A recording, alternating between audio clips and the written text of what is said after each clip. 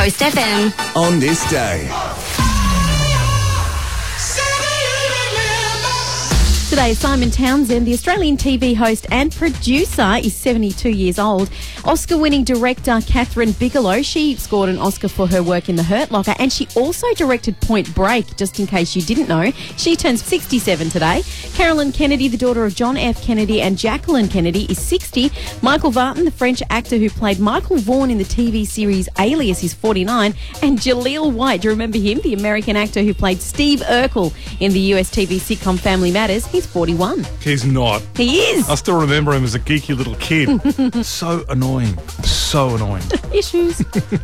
Jaws, directed by Steven Spielberg, opened in Australian cinemas on this day in 1975, and from that day onwards, everyone was a little coy getting into the water. Absolutely. It was on this day in 1987 that Les Miserables had its Australian premiere in Sydney. Say that again. Les Miserables.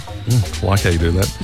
QE2, the longest-serving ocean liner in history, completed her final journey and was handed over to its new owners in Dubai on this day in 2008. And it was on this day in 2014 that the most Christmas lights world record was achieved, when more than 1 million lights were installed in Canberra's CBD. That's a lot of lights. So Australia holds the record? Yeah. Sweet. And that's on this day, Monday the 27th of November, 2017.